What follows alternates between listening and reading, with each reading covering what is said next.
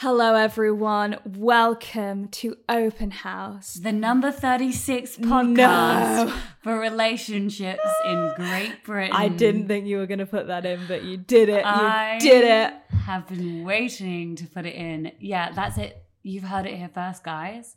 At one point in January, we hit number 36 for the relationships section of iTunes for Great Britain. Yeah. I mean, I'm fucking stoked, mate. I'm actually really proud. That's quite an achievement. I think that's dead good. It means that more than 10 people have listened to it. Oh, thanks, guys. Thanks, friends. Thanks, folks. Thanks for listening to us in your ear holes on occasion. And by sometimes. thanks, you mean thank you, Clancy, for replaying your own work about 5 times a day to up the number of plays that the podcast I've also has. been doing that. I'm just a bit more low-key than you are. Anyway, this is the podcast about having difficult conversations. Oh, that was new. That just came out of nowhere. That was just, just me being spontaneous. I love that. Very zhuzhy. I'm gonna do some social stuff because I think you all need to know, even though you probably know. But we want to tell you to follow us at Open House Pod on the Instagram and at _Open House Pod on Twitter, because I don't think the other one was available or something. And you should do that because we've got some great content. You should also rate, review, and subscribe. Please. Because it really makes a difference. Please rate and review the podcast on iTunes. I know probably fucking every fucking podcast you listen to tells you to do that, but it actually really helps us so that I can stop replaying the podcast 5 times a day. Yeah, do that. Okay, are we going to talk about anything else? Yes. Mel, we recently discovered, can't sing her ABCs correctly. Oh my God. It's absolutely, it's an abomination. And she teaches children to sing the ABCs wrong. So we all know it's A, B, C, I know that one. F, G, yeah, I know that one, but that's just boring. H, I, J, K, L, M, N, P. No, it's just the alphabet, Mel. Go on, please sing for the listeners your version of ABC. Right. So let me just get this straight, yeah? So that I know that one. I know the alphabet. I know that one exists. You're just versatile. I'm just versatile. And also, we just decided to shake it up at, I don't know, I can't remember. Anyway, are you all ready? It goes like this. I'm also sure, Clancy, you can join in because I've sang this to you a few times, serenaded you while you've been in the bath. I don't know where that came from. Okay. So it goes like this. I'm nervous. You're a professional actor, Mel. Get it together. Oh, I know. Oh, okay. Breathe deep into your diaphragm. I am. Soft palate. Get that retraction going. Okay. Why are we waiting? Oh, okay. I can't look at you when I do this. I'm crying. Okay, right. It goes like this.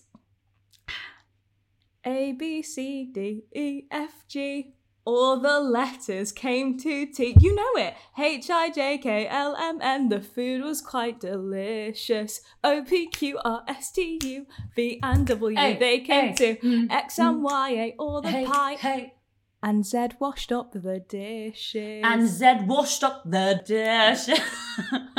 This is a recurring theme in our house. He just likes to take my accent all the time. It comes out of, I understand that I can't do it, but it just comes out of nowhere. It's just because the vowels. Speaking in just a kind of estuary, and then all of a sudden my accent is not estuary though.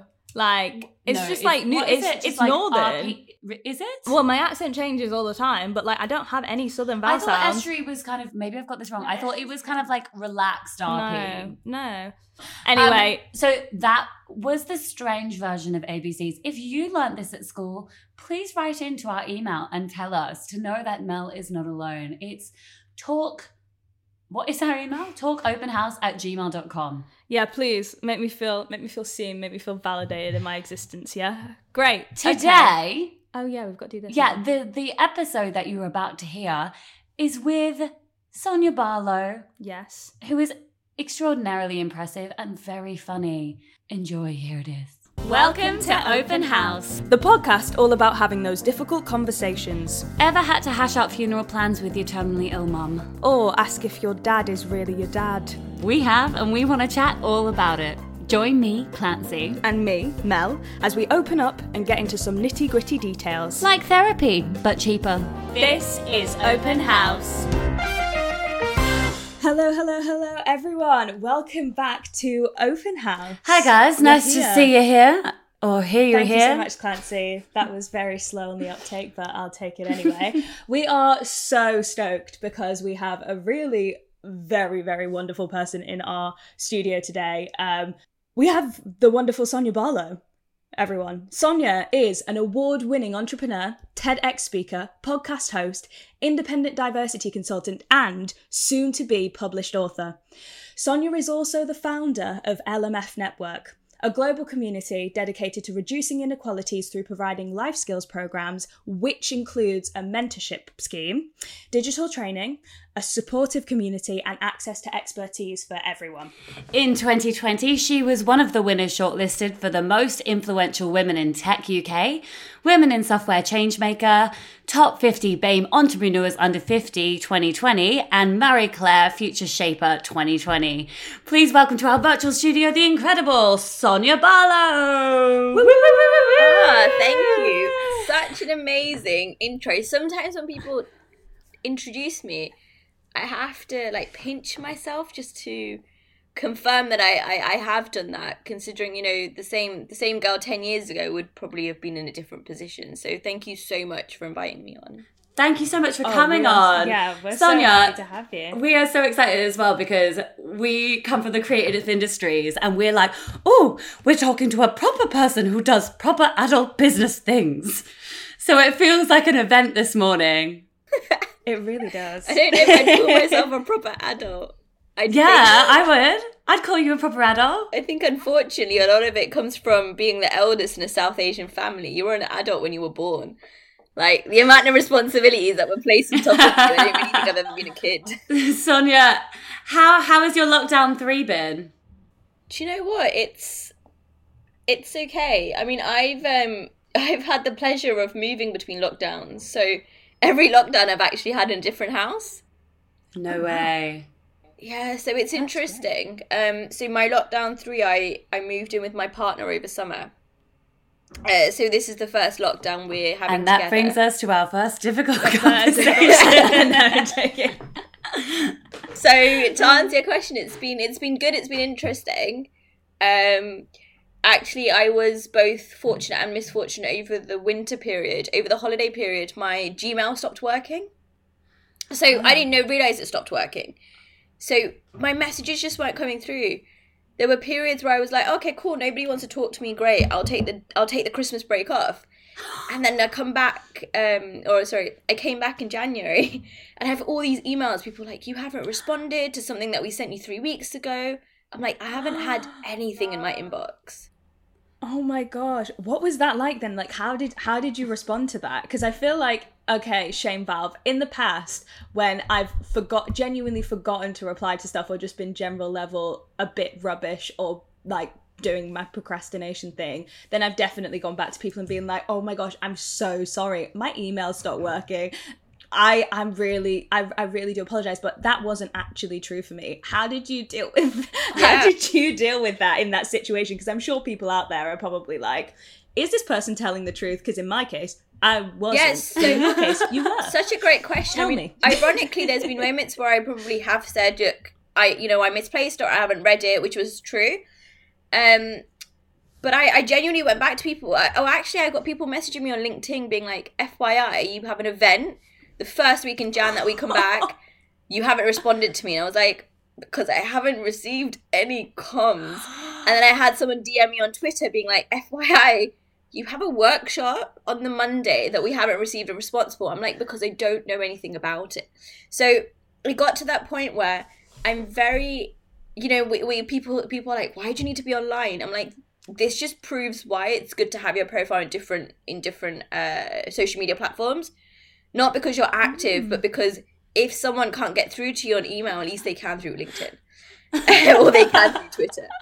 It's a very important message to put out to the listeners, I think. Honestly, it's like, what is your backup plan if your emails stop? where can people reach you? But to answer your question, so lockdown 3 has actually been okay because over the Christmas period, I didn't have as much work as I should have had because my emails actually stopped. So I was able to really enjoy the moments with my partner and kind of really enjoy this festive period, go for long walks, binge watch Netflix. I've just watched so many episodes. And I got really into writing my book, which my editor's going to listen to and be like, why are you not into it anymore? I was like really into it. And I wrote 3 chapters, I think, which was great, like drafts, and I've got 2 left, and then I've done all of it, and then I've got another month just to edit it. So it's amazing, but it was both productive and not productive, but I needed not productive. Like, I'm a busybody, as I'm always on. So, you know, I think there's no better time for Gmail to mess up my email. Is it I can ask, is it fiction, Sonia, or is it non-fiction, your book? It is non-fiction. So it is called Unprepared to Entrepreneur. And fundamentally it's exactly that. It's you wanting to be an entrepreneur or founder or side hustler or a leader and just not having the preparation around it. I mean, you know, I went and studied business at university, and I can guarantee you that I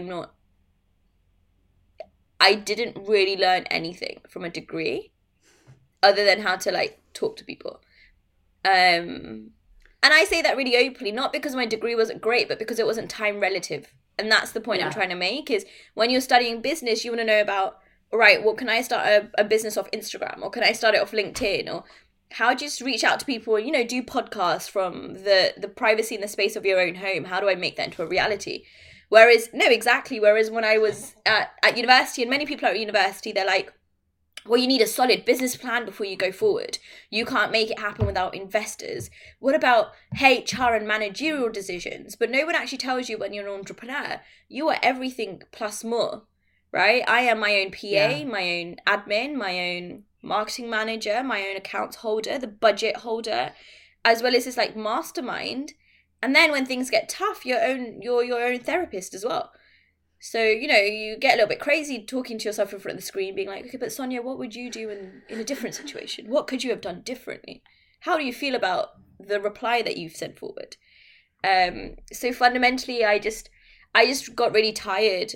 And please, you know, agree to disagree or disagree with me, is I got really tired of the same entrepreneurial stories online, which are not attainable. Like, if you have, you know, finances from your parents or charms from your mother, or you're born into wealth, or equally you just knew about it from a young age, or you were allowed to do things from a young age, then you already have the advantage. I come from not that background, and I don't come from that upbringing. And fundamentally, you know, the book came about because I was tired of hearing the same stories and the same like unattainable directions or kind of narratives. You know, work really hard for X amount of years and grow in the pipeline, or be super loyal to a company, or kind of wait your turn, or even the myths that, you know, you need to be a certain age, because entrepreneurship, the average entrepreneur is between kind of 40 to 48 years old or something similar, you know, around that age. So the stories which is unattainable. And now at the same time I get a lot of people being like, well, how did you start what you're starting? I'm like, well, I made loads of mistakes. And I'm still making mistakes. They're like, but you're smashing. I'm like, I am, but just the other day I lost my domain. So what do we do? No. I'm going to be really annoying. Do we have time for 2 truths and a lie? Yeah, go for it. Okay, all right. So we have a game that we like to play called 2 Truths and a Lie. I'm amazing at it. I'm not going to be modest anymore, because who needs modesty? I'm really very good at it. Basically, you're going to present us with 2 truths and a lie about yourself. It can be anything. It doesn't have to be super deep. It can be about pets or what. It could be anything. And then myself and Clancy are going to try and guess which is the truth, which are the truths, and which is the lie. And likelihood is I'm going to win, because I'm very good at it, as I said. Okay, well, I'm just writing my lies and my truths down, because I also don't have a poker face. So I'm just going to have to do this. Okay, cool. So let's do this. Okay. Are you ready? Yeah. But I'm going to decide my face, because I'm actually lying. on a serious note. Alrighty, would you like to give us your 2 truths and 1 lie? Okay. I was able to drive a little yacht ferry across the Amalfi Coast. I cut a cake with the Archbishop of Canterbury, and I am addicted to coffee and drink about 4 to 5 cups a day. Oh. Okay. I think the coffee is the lie. Oh no, wait, hang on, let me think about that. Yeah, I think the coffee is a lie because you're really busy and I don't think you have time to drink 4 to 5 cups of coffee a day. But I was drinking when I started this podcast. Oh, this is true. I think it's the yacht. I think it might be a little like rowing boat or something, or a sailing boat. Or maybe it wasn't the Amalfi Coast. I think the details in that story, there's too many details that can go awry. So I think it's the yacht one. I also think there's too many details about the coffee. I think maybe it's like 3 to 4 or something really close. Yeah, okay. I say coffee. Okay. Fancy says Amalfi Coast. So it is coffee. Told you. I'm so good. And I don't know how you got that. But I am a tea addict, so I do have 4 or 5 cups of tea a day. That's the only thing I changed. Oh, wow. Also looking for a tea sponsor. Available if anybody would like Yorkshire to sponsor tea, there is no other tea. Yeah, Yorkshire's really good. I actually drink decaf, so I'm a terrible tea drinker, but I don't need the caffeine, so I don't do that. Fair.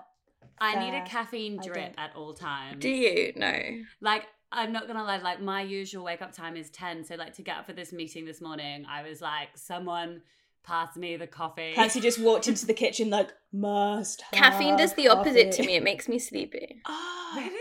I'm naturally super energetic, so it just doesn't work for me. But so that was a lie, just because I'm more of a tea drinker and it's decaf and, decaf and oat milk. Yes, oat milk. Also, all of the pucker teas, lots of the pucker teas, they're like different like herbal ones. Yeah, they're so like, good. Not caffeine. I love them, and they've got a really good like B Corp brand thing going on as well. Yeah, like, really good. So for, like, and I did drive like a little yacht ferry in Italy, in the Amalfi Coast. Really weird, That's don't amazing. know. But it's like my fun fact of life is when I was studying abroad, my friend and I went there, and the captain let us up to wherever the captain sits, and was like, do you want to drive the ferry? And I was like, yeah, okay, cool. There was like 100 people on it. Don't know why. I also drove a train in Italy as well. You don't need a license for this kind of stuff in Italy? I don't know, but it's not safe, so wouldn't recommend it. And when I was younger, I did cut a cake with the Archbishop of Canterbury, for which I do think I have a picture somewhere. So that was like my claim to fame. That's so cool. Oh my gosh! If you have a picture, you'll have to share it with us. I think that's a good opportunity to start with a difficult conversation. Do you have anything with starting your business, any difficult conversations that you came up against? I don't even know where to start. So I think I've shared this before, but fundamentally when I started the LMF network, it was nothing more than a brunch club, right? No way. Yeah, but no one showed up to brunch. What? What are they doing? Why would you not show up to brunch? Oh. See, this is my exact question, is why would you tell me you're coming and then you didn't? I'm so sad about it. I'm actually so bitter about it. God, you should be bitter. Brunch is so important. I'm missing brunch from my life so much right now. Have you, Sonia, I don't know, do you live in London? I do now, yes. Okay, so for my birthday, which was in between lockdowns in September, we went to this place in Hackney called Haggerston called the Barge House. And they do breakfast in bread. And it's basically brunch in a sourdough roll. We are not sponsored by them. I just love their breakfast. But if you're listening, we don't mind being sponsored by you. We are available. And absolutely retailers fine. are going to need us. Absolutely fine. But for the next LMF brunch club that people will fucking show up to, I'd recommend breakfast in bread. So, yeah, exactly. So to answer your question in the beginning, it was, formulated overnight. So I was super frustrated. 2018, I graduated in 2015, and I got really brave really quickly, and I was like, I don't need social media. So I had no social media for 3 years. Okay. So 2015, 2018, I had like no social presence. And then 2018 started and I was transitioning between roles. I was like, I'm super lonely.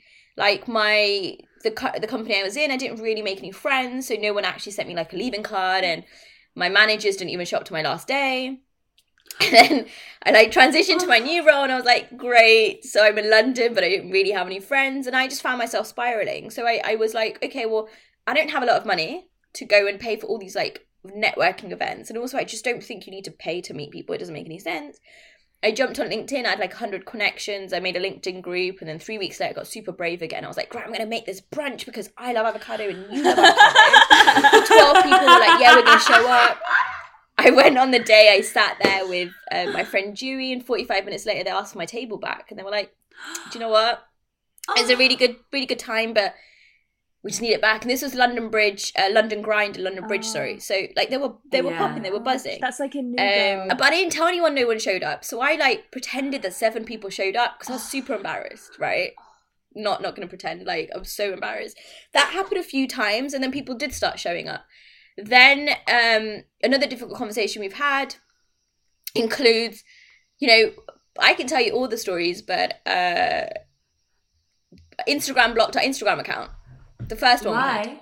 Do you know what? I don't know. Like they should have better things to do, but they clearly didn't. They don't. They're consistently like blocking people for like nipples and stuff. It's so annoying. Exactly. So we had like 5,000 followers on our first Instagram, and then they blocked it. And so another difficult conversation we had was trying to bring people over to our second one, and actually that doesn't convert very well. So Jan 2020, we started from scratch. And then from a third perspective of difficult conversations, I mean, running a business, I was running this and I'm still running this as a social enterprise, as a passion project, as like a social good, right? But some of the employers that I worked for didn't see it the same way. So on a really serious note, some of the most difficult conversations I've had are the ones with those who work within the business to say, well, why are you doing this? And why are you posting this? And what is this about? And it's constantly you're trying to make them believe that you're not doing it to leave their company. It's not a competitor. You're doing it because you need to do it. So as much as D&I is at the forefront of conversations today, well, actually 2 or 3 years ago, it wasn't. It was a myth. You walk into your workplace and they, internally don't have the budget to support D&I initiatives because it wasn't important. And they weren't following the trends and they weren't hyping it as much. And some of the most difficult conversations I've had have been at work to say, yeah, I was out last night doing an event, but it doesn't mean I don't want to show up to work today. And it's just, business is trying to get over that mentality that you are loyal and you're only, loyal to them and your blood, sweat and tears are there. But actually coming to the reality that the Gen Zs and the millennials of the world have a different income stream, or they may have a different passion project, or we want to use different parts of our brains, not just what we're doing day in, day out. And how do you approach a conversation with potentially a superior at work and almost kind of like disarm the threat, if that makes them feel at ease that you're not their competitor, that you still are invested in their business, but that you also can succeed in a new path? How do you do that? Because that seems like an impossible situation. Yeah, it's such a great question. So I can only tell you from hindsight, because for that same or similar reason, I've actually been dismissed from 2 companies. But I honestly, nothing's off topic. I don't mind sharing these things. But to answer your question, when you're having a difficult conversation, and actually at the back of having difficult conversations, I know run a course on how to have difficult conversations. It's you kind of very much, there's 2 ways of doing it, but the way that I guess I did it was you cultivate an attitude of curiosity. So you go and inquire. So it's, is there something wrong? And you pretend like you don't know, because actually I didn't know, right? So you're like, what is going on? What's the reason behind it? And you listen. And the most important thing when listening is listening without your own lens. So it's like actually hearing what the other person's saying and not trying to take it into your own perspective. It's like, you're saying this, let's answer the question you're saying. Then once they've shared everything that they have to say, it's you going back with facts and figures and evidence and proof, right? Your biggest proof is, actually, I've done my day job. actually I've been here for 8-9 hours, and I'm conversational, and I'm approachable, and you can, you know, I'm involved. Actually, my last 3 you know, one-to-ones with my manager went really well. So the point is, you bring in the evidence to show that you're not kind of digressing, but then you also bring the evidence to show, well, this hobby that I'm doing outside of work is building these skills, and this is how it's going to come into play. So if I'm constantly online and messaging people, it just means I'm improving my communication skills, which means I can then showcase that or support you with that internally in the business. And then you work together to co-collaborate a solution. You can't have a difficult conversation and expect to come out of it a winner or a loser, because that doesn't exist. What you want, what the ideal outcome is, for you to come out of it and the other person supporting you and is able to respect where you're coming from, and also understand where you're coming from, and build a solution together. That wasn't necessarily the case in my scenarios, but that's what could have been different and could have been reflective. But also, we're talking about different times. You know, for anyone listening who works in a business or as an employer or works in a company, if your colleagues have side hustles or passion projects, you shouldn't feel threatened by them, because actually the world is changing. And if anything, COVID has taught us that 1 in 10 of us are disposable, and more companies are making us redundant or putting us on furlough or losing, you know, allowing us to lose our jobs during this uncertain time. So the loyalty aspect doesn't exist in the same way. But at the same time, if you nurture the side hustlers and you know, those who are doing external activities, and bring those skills and those strengths into your business, imagine how much you can flourish, and how you know, how loyal then a person becomes to say, wow, my business 100% supports me and whatever I'm doing externally, and they're allowing me to progress and grow within the business. I definitely want to stay here. It's so interesting you say that about people at work starting to recognize the value in side hustles, because Mel and I are both actors, so we're freelancers, and everyone has a side hustle. And if you don't, you can't afford to live here. You can't afford to live anywhere, you know? Yeah, literally. So we all have side hustles, and we all know that we're disposable. So it's funny. I almost feel like 2020 has given everybody in the job market like a taste of the feeling of being a freelancer and knowing that you can be so easily replaced, to put it joyfully. Yes. Do you think that there are like specific kinds of side hustle that especially like large tech companies might not deem the useful kind, that make those conversations come up in the first place? Like, do you come up against sort of that sort of barrier, I guess, when those things might look a bit mutually exclusive? Yeah, such a great question. So if I tell you the mindset of those within technology, and I can also relate to that now because I'm a founder and a startup owner, right, is that there's 2 things. It's tech itself is already competitive as an industry. So as much as we are trying to put more diversity into the industry, or the industry is, you know, got all these targets and quotas, one, they're not hitting them, okay? So they might be increasing it, but they're not actually hitting what they need to hit. They're not actually making that difference.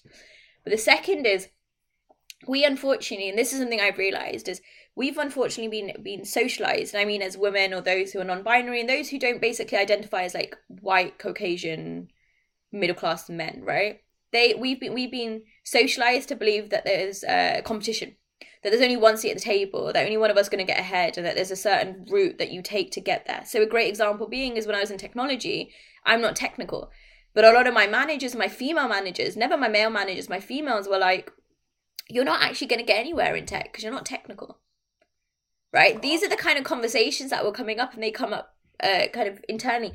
But again, when you reflect on it, it's not their fault they're necessarily saying that. It's also the way that the system tells you is that there is a way to go.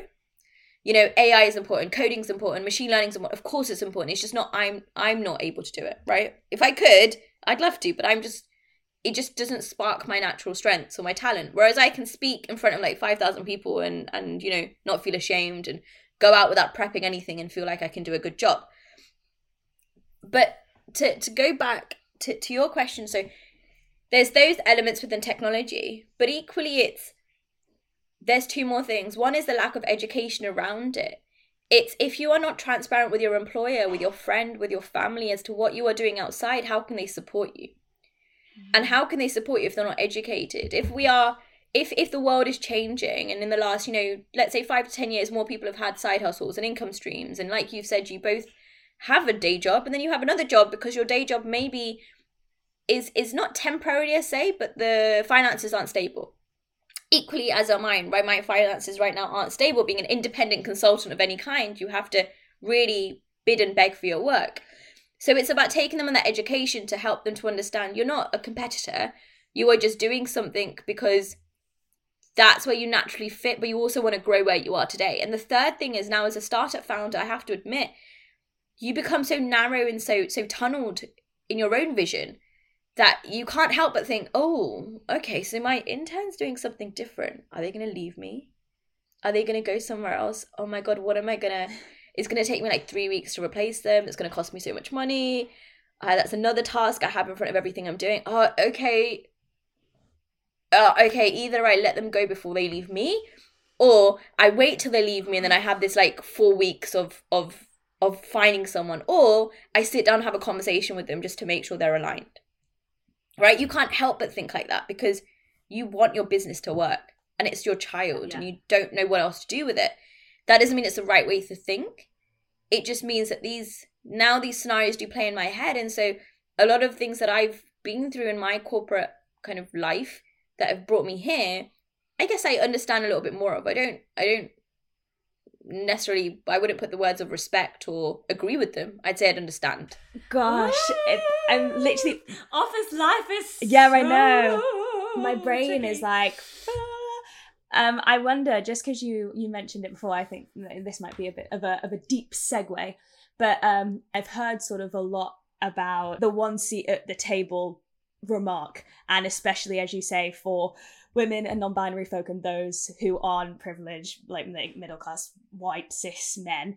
Have you faced any difficult conversations with, as you say, other women and non-binary people and other people that aren't like the top dog in the world of the world? And if so, how do you navigate that? Especially obviously as somebody who you have this conscience that you know that it is that we've been socially conditioned to believe that there is this one space, and when you want to be open to that and receptive in the knowledge of that, but still these conversations come your way. That is so many questions, I'm aware, but yeah, like, what are your thoughts about that, and have you experienced that, and how do you deal with it? I would start by being very honest and saying, when I first went through it, I didn't know how to deal with it, so I became really secluded, and I basically conformed in a way that I wasn't naturally comfortable with, but I thought I had to be in. Probably hence why I haven't necessarily fitted in, or I haven't succeeded, or in the way that maybe is another success measurable, or I haven't necessarily enjoyed the corporate life as much as I could have, is because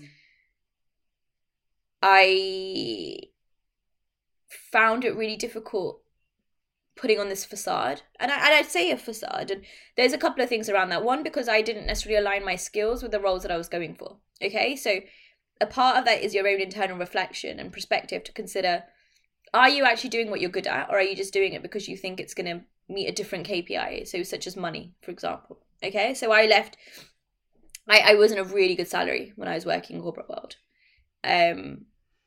Honestly, like, really good. And now, yes, I'm not making that, but I'm far more happier, because my version of happier is being able to coordinate my schedule and wake up when I want, and, fundamentally, I'm planning out the path that I want, and I'm using my strengths, which fundamentally right now is my voice. So I'm using that to really build on my career and my kind of like knowledge about other factors such as community and equality and diversity and so forth. But yes, so I've had difficult conversations. So for anyone listening, the first thing is sometimes it's you, sometimes it's not. And the point of that statement is, sometimes it actually is you, right? If you're walking into the corporate you're world, a dick. No, usually it's always me, and then it takes me a really long time. Clancy and I have been having this conversation recently. Yeah, and it takes me a really long time to figure it out. So to anyone that I've the thing is, like, you leave or whatever education, or and I love the fact that you're so honest about it. Like, Mel, you leave education, or I left university, and you automatically think, wow, I'm an adult. Wow, I've made it. I'm here. You don't think that corporate is just like, it's just, you know, another form of like high school, but with money. Like, I found it very difficult to be in the corporate world at some point, because I felt like it was very gossipy and bitchy and bullying. Of course I did. Like, I can't help that. You know, the corporate world, as experiencing both, yes, teaches you discipline and structure and routine, and I needed that. It also teaches you basics like admin and how to not be. It also teaches you the difference between a good and a bad manager. Okay, so now that I'm running my own startup, I've required that. But yes, you know, that one seat at the table mentality. A lot of the time, it was the female managers that take me to side and maybe not have the most positive conversations, and it was the male managers that'd see, oh, you're actually quite good at this. Why don't you come here and we can support you and we'll open this door for you. So I've had that throughout my corporate world, throughout my kind of work in the corporate, which is good and is bad, because what it's taught me is now I run my own startup. It's basic things like I'm terrible at admin, but I know that I have to get the admin side of things done. How to correspond or communicate to those who are more senior stakeholders and what kind of KPIs fit them. How to bring on interns or volunteers, and how to really make sure that I'm a good manager and I can help their progression and I'm focusing on their skills and their strengths rather than just giving them tasks to do. These are the kind of things that I've picked up that are really helpful. But I get this question so much. And what I'd say is, I obviously, as one person, am no one to tell you how you should be in the office or not in the office. But what you should know is, we as human beings now, and as you know, those who are progressing within the world, should have enough sense to know when something is toxic and when it's not toxic. Right? I left toxic cultures. I left them because I didn't align with them and they didn't align with me. It was a two-way problem. It's not just a one-way problem. It's also a self-reflection of, like I said, actually, I probably didn't align my skills as to what was required. I didn't really make the most of the strength that I had, and equally I was chasing this dream that didn't necessarily exist. And also there's a lack of education around yourself and others around you. But yeah, difficult conversations, you know, happen within the corporate world. They also happen now as an entrepreneur. I've had difficult conversations with interns, with volunteers, with partners. You know, during the first kind of lockdown in COVID, we lost a sponsor because they equally didn't have any more funds to contribute. I've had difficult conversations with, you know, other founders that I think are inspiring, that I'd want to bring on to my own podcast or do interview with for my book, or invite them onto XYZ. And equally, I'm having difficult conversations all the time, which I believe both of you can relate to, when it comes to your funds and your pricing and managing your time. As a freelancer, you're firstly like begging and bidding for work, which I'm still doing now. Despite running a business, you're always tendering. And then you're having to negotiate on what you think you deserve. And there's been moments, especially in 2020, where I've taken things for like peanuts or nothing, because I've just been afraid. And I'm like, wow, what if nothing comes along? What am I going to do? And that's the reality for a lot of people right now. No, absolutely. We're having like a similar situation where I have an employer who was I can't pay you guys your full salary. I have to pay you half. And I can't say anything to change that, because she says that that's her budget. So I can, as a freelancer, I can either accept it graciously or I can walk away. But right now, I don't have the funds, and there isn't the opportunity to get a job to replace that. Mm-hmm. So as much as my moral compass is going, I am worth more than that, and I would never provide that service for that fee, I'm having to make an exception for the fact that I need to put food in my mouth. It's super difficult, and a lot of people don't recognize that. You know, I run two businesses. I run myself as a brand and a business consultancy, but I also run the LMF network. So with the LMF network, we have a mentoring program, and it's extremely successful. We launched it in 2020 as a pilot, and we had 140 matched mentees and mentors across 18 countries over 6 months. Right? That's massive. Wow. We've just started we are launching our second one in February. We've had more than 600 people sign up. Wow, that's incredible. Right, which we have to manually match, and we're designing and delivering a 6-month program. It's absolutely free, etc., etc. But then you go to companies, you're like, look, you are trying to hit D&I quotas and targets. You want diversity. You want to upskill your talent. All we're asking you to do is cover our Zoom cost. They're like, do you know what? Yeah, that's great, but we don't really have the budget. But what if we come on and you use our logo? And it's like, no. Even we know our worth and we know the value we're adding. You know, but if I said to you, why don't you pay for everyone's breakfast or buy everyone like Pro, it costs $12.99. Exactly, like, you know, in the hindsight of things, what's like, you know, Zoom for us, for example, costs over $2,000 for the year. Now, if I'm self-funding it, I've got to figure out where to make that $2,000. But a business that is rolling in profits, that wants to hit D&I targets, for you, $2,000 is nothing. No, yeah. But for us, it's so significant because it saves us. Yeah. Wowza. Oh, I'm very aware that you have to get going with your day, but can I ask, I want to kind of move this conversation into the personal realm. Yeah. I'm wondering, in your just life as Sonia, have there been any difficult conversations that you've come up against recently that you've been like, I don't know how to do this thing? I think at the moment, difficult conversations, and a lot of it is in the book, but I think we were talking offline before we started this, considering you're starting a podcast and you have a podcast. So last May, in March and April, I lost all my income. Okay, so I didn't have any money, as many of us didn't. And so I was like, right, I should start a podcast. Cool. I've always wanted to start one. This is the time. So I literally woke up on a Monday. I was like, I'm going to start one. And by Wednesday, I had my first recording. And by the next Monday, I just shared something out. And then there was a partner and I guess someone that we were trying to work with. And I emailed them and I was like, you know what? I'd love it if you could be a guest on the podcast. And they emailed back being like, yeah, that's great, but it's a bit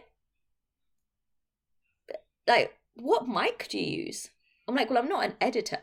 And they were like, well, it's a little bit jarring. And I was like, what?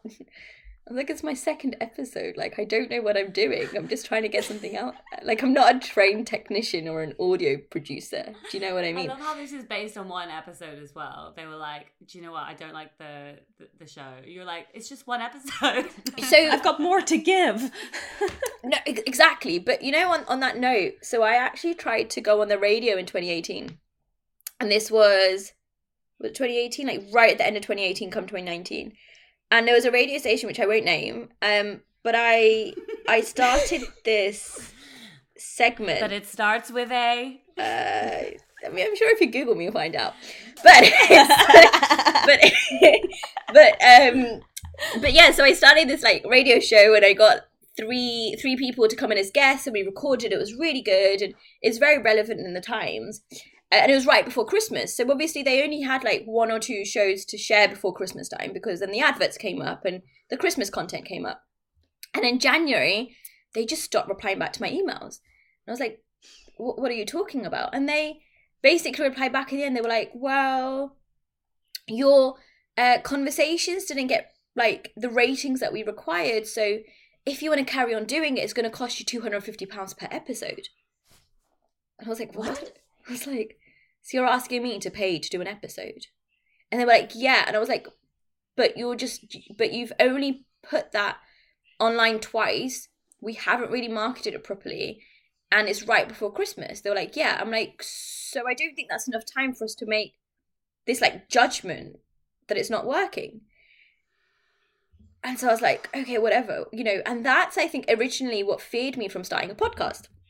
And then I start a podcast and someone's like, yeah, like, second episode's a bit jarring. Oh, mate. And I was like, yeah, that's fine, but you're like, also... 2 knockdowns, audio, not for me. Yeah, I was a bit crushed. I was a bit like, oh, okay, sword in the heart.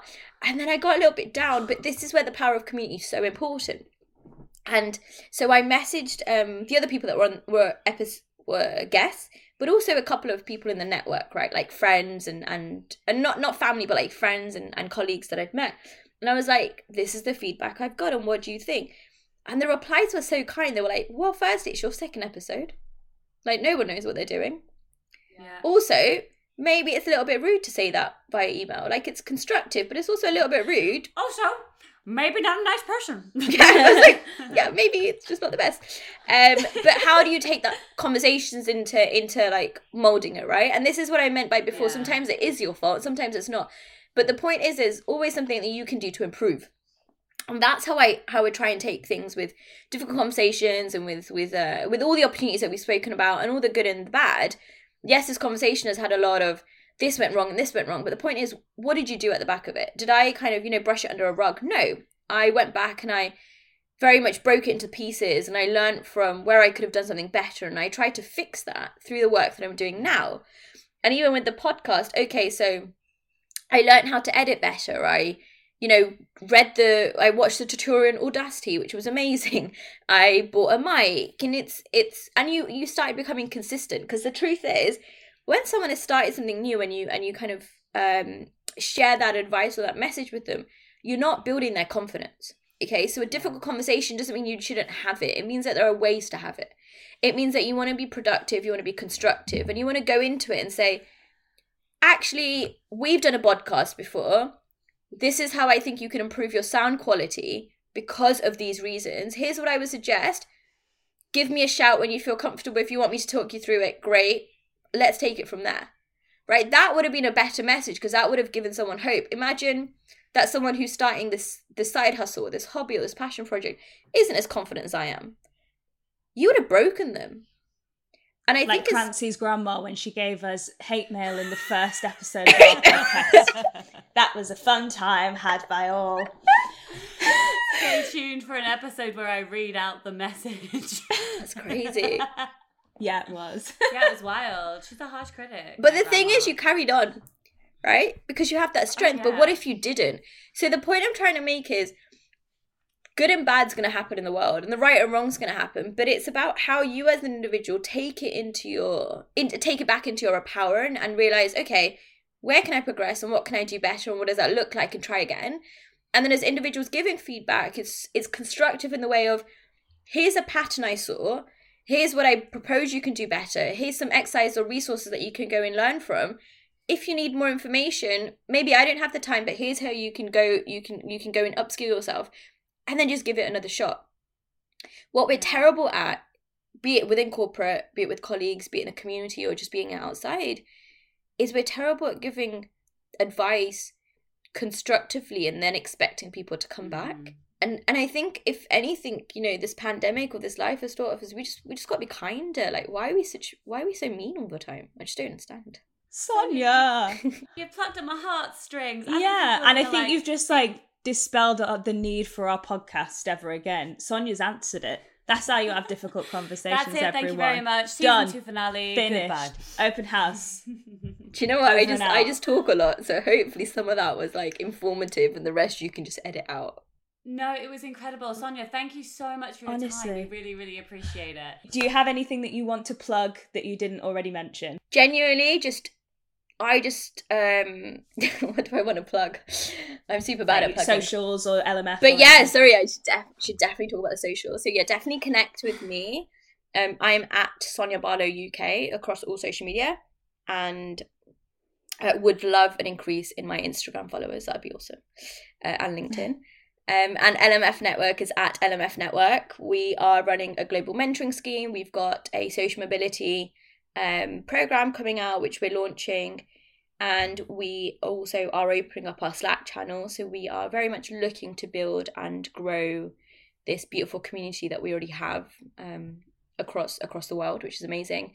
And then personally, look out for my book, which the pre-order launch is in April.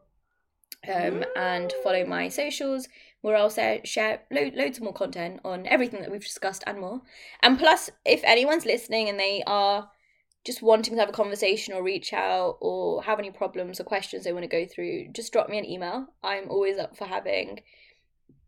So what I do is I've tasked myself in 2021 to have at least one virtual coffee with someone new every week.